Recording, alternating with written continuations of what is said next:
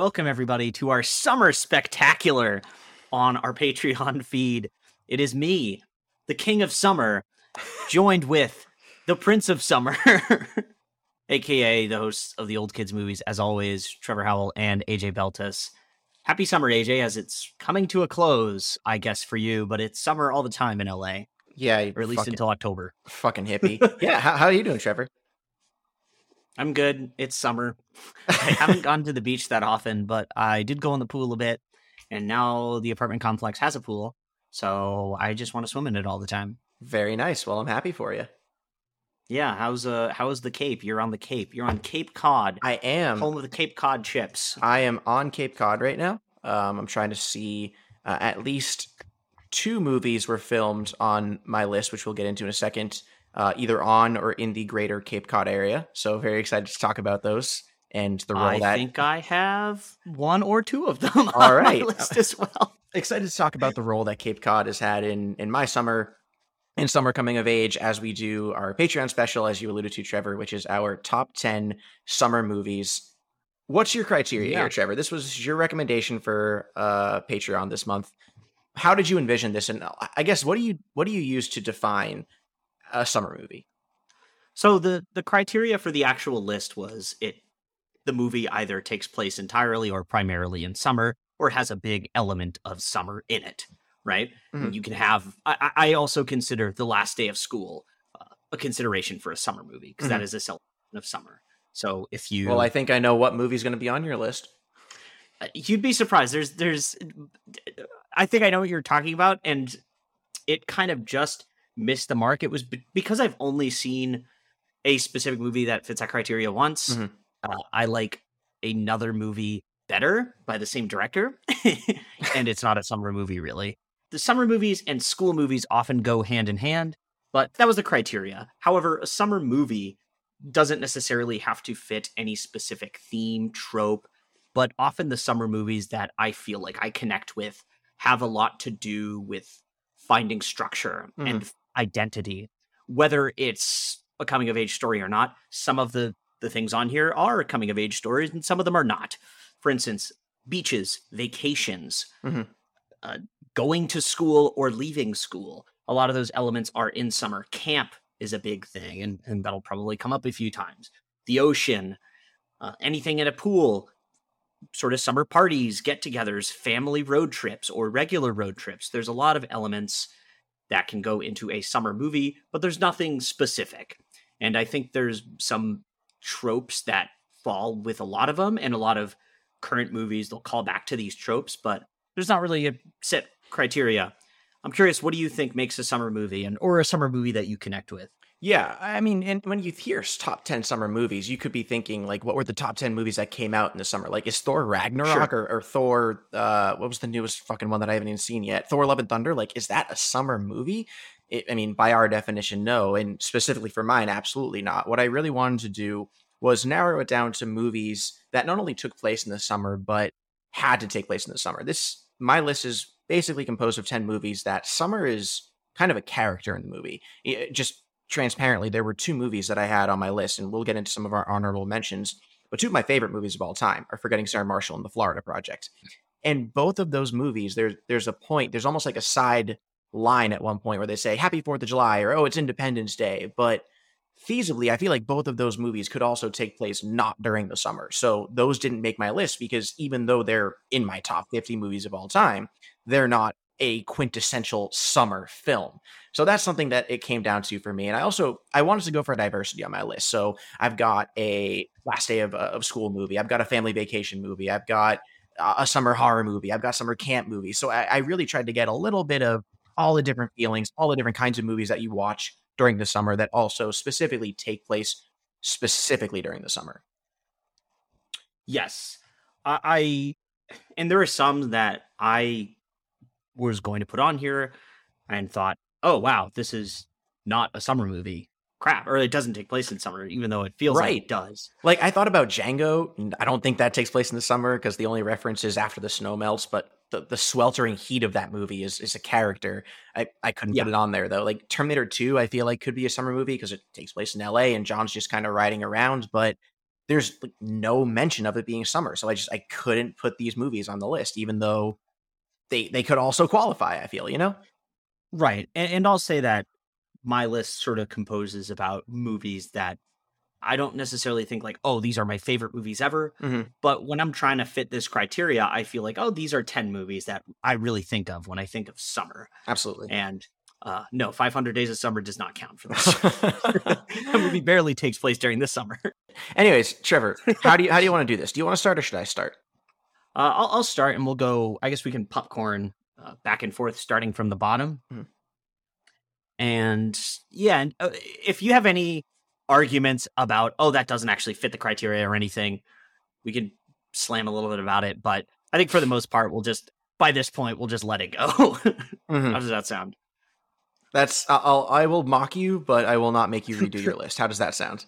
That sounds fine. Okay. Number 10, the movie version of Wet Hot American Summer.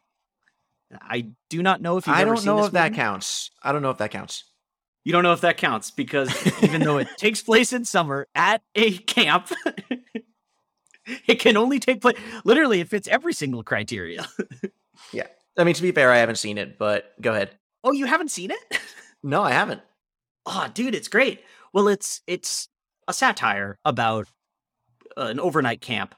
And part of the fun is everyone's very old, especially the TV show, when everyone's even older and it's supposed to take place earlier than the movie.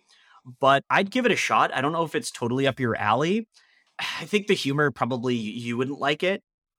But the movie itself is a really good satire about basically camp and summer and a lot of things. And it gets a little bit unhinged. And I think the marketing is like, haha, it's a sex comedy, but it's not really. Like, it's not really a sex comedy. It's more just like a fun summer movie. And there's not a whole lot of like actual sex humor in it. If anything, it has a lot of anti-sex humor, which is kind of funny how they do it. But there's a lot of fun, wacky characters. A lot of them are in the TV show. And this is a good one, I think, if you haven't seen it. I'm looking it up right now. Not streaming anywhere, unfortunately, but I was aware that it had an awesome cast. And looking at it now, like, holy shit, Paul Rudd, Amy Poehler, Elizabeth Banks, Bradley Cooper. That's a good cast. So next time I see it streaming, I might check it out. I know it got that resurgence in popularity a couple of years ago with the sequel series or the prequel series, but no, one of my shameful haven't watches. So thanks for the rec. Paul Rudd says, I believe, to Elizabeth Banks, "You taste like a burger. I don't like you anymore." It's so preposterous. Speaking of burgers and delectable items like candy and, oh, look, a deli meat, my number 10 is a throwback to, I believe it was the 5th or 6th episode of our show, Trevor, and that's Heavyweights. I had my top 9 pretty much once I finalized everything. I was like, this is my number. I need one more, and I didn't really know which one to do, but I decided to put a true summer camp movie in here. And Heavyweights is the summer camp movie from hell. Ben Stiller is hysterical. It's a very fun movie. It's a very uplifting movie. There's some great Kenan Thompson here. I mean, Paul Feig is in this movie. And then all the fun summer things. There's the go-kart competition. There's the rivalry with the other camp. There's the fighting with your counselors. Funnily enough, I watched Sleepaway Camp a few days ago with someone who had never seen it. And that just kind of gave me the vibes of, obviously, Sleepaway Camp. So I think maybe I was partial to putting Heavyweights on after watching Sleepaway Camp because I just couldn't put Sleepaway Camp on my list. Heavyweights is a fun movie. As we talked about in the episode, there are certain things that just haven't really aged perfectly well, but I have a fun time with it, and I get a good laugh every time I watch it. So I'm happy to have this one on here. Yeah, I'm switching a couple now that, based on what you were saying, I'm like, you know what? I actually want to switch these. Okay, so yeah, I definitely was a little bit higher on it after we did our episode than before, but I haven't rewatched it since, and I probably will at some point. Nice. Well, summer's running out, Trevor. You got to give it a watch. I know. All right, number 9 for me. This one I feel like you thought would be higher for me, I'm guessing, but it partially kind of takes place at a camp, a specific camp, and a house, and it involves little kids falling in love, and it's Moonrise Kingdom. Oh, that is very surprisingly low for you. Yeah. I've actually only seen it once, and I've been kind of holding off seeing it again because I really want to see it on a big screen, because I didn't see it in theaters. I saw it at home. And what a delightful little movie, and a delightful little storybook, as he always crafts. But this was just a very, very sweet movie, and I kind of wish I've seen it more times. Obviously, great cast, great way of storytelling, and just reminds me of like going to the Cape and things like that, or going to a beach house in New Hampshire growing up. And I think it really captures that, and sort of the people that you can meet during those times. Yeah, Moonrise Kingdom, I think if I had seen it one more time, it might have been on my list. I watched it freshman year of college when it first came out. I liked it. The thing about Wes Anderson movies is I feel like they just need to be a little bit quirkier, and I feel like I'd connect with them a little bit more. I don't know if you feel that way too. I feel like you would not enough quirk. Okay, that was okay. That was.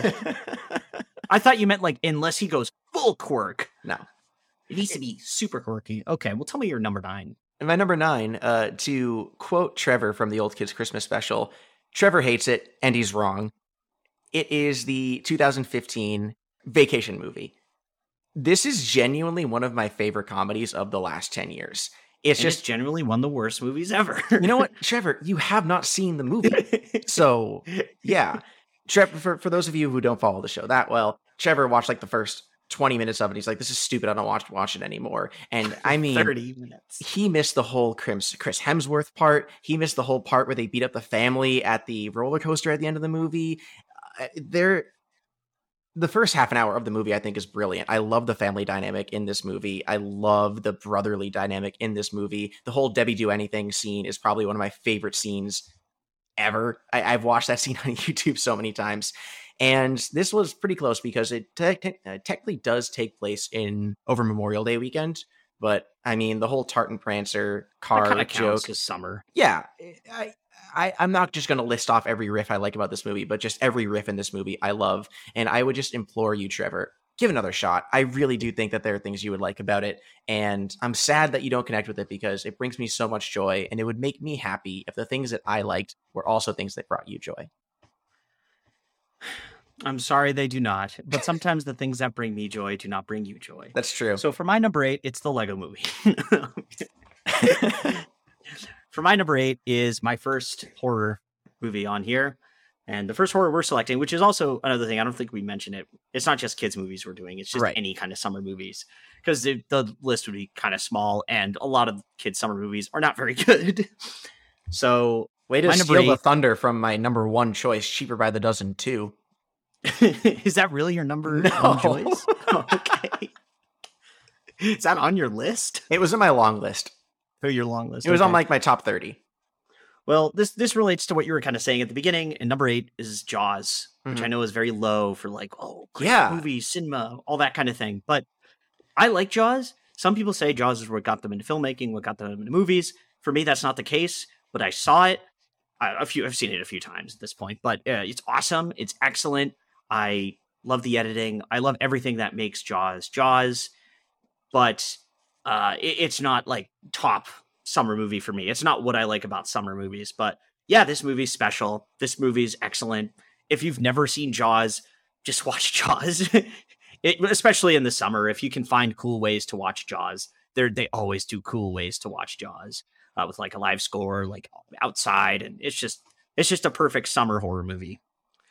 I will say some more words about Jaws in a bit, but while you have it this low, the one thing I want to comment on is the things that people love about Jaws, specifically the fact that you don't see the shark until, an hour into the movie, and the fact that one of the characters survives at the end. Those were mistakes. And one of my internal film geek turmoils is, can you heap this movie with the title of the greatest, if not one of the greatest movies of all time, when everyone talks, the suspense of not seeing the shark. No, they just didn't have the shark ready and it didn't work, so they weren't able to show it. That was a mistake. And yes, filmmaking is about adaptability, but it's also about planning and seeing things through. Do you have any comments on that? Because it's bothered me for years.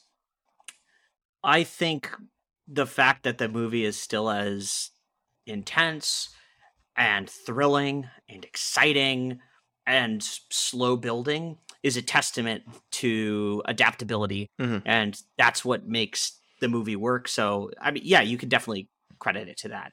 you can absolutely take or give the credit to this movie for being what it is, even if there's like some mistakes or limitations that they had. Because I think a movie is as much of a limit as much as its limitations. And yeah, does this movie soar past it? Because also all the other technical things it does is pretty incredible and pretty great use of the cinematic language. Right. All right. So my number 8, it feels weird making a top 10 list and naming this movie number 8 and it not being my top 10 movies of all time.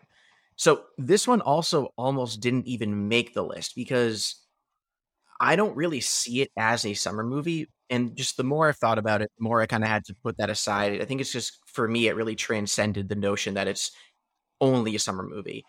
Anyways, it's Stand By Me. This is, it's, Trevor, it's one of my favorite movies absolutely ever. Big shout out to School of Movies for having us on to talk about Stand By Me. But this is a movie that just deals with friendship, finality, fucking campfires.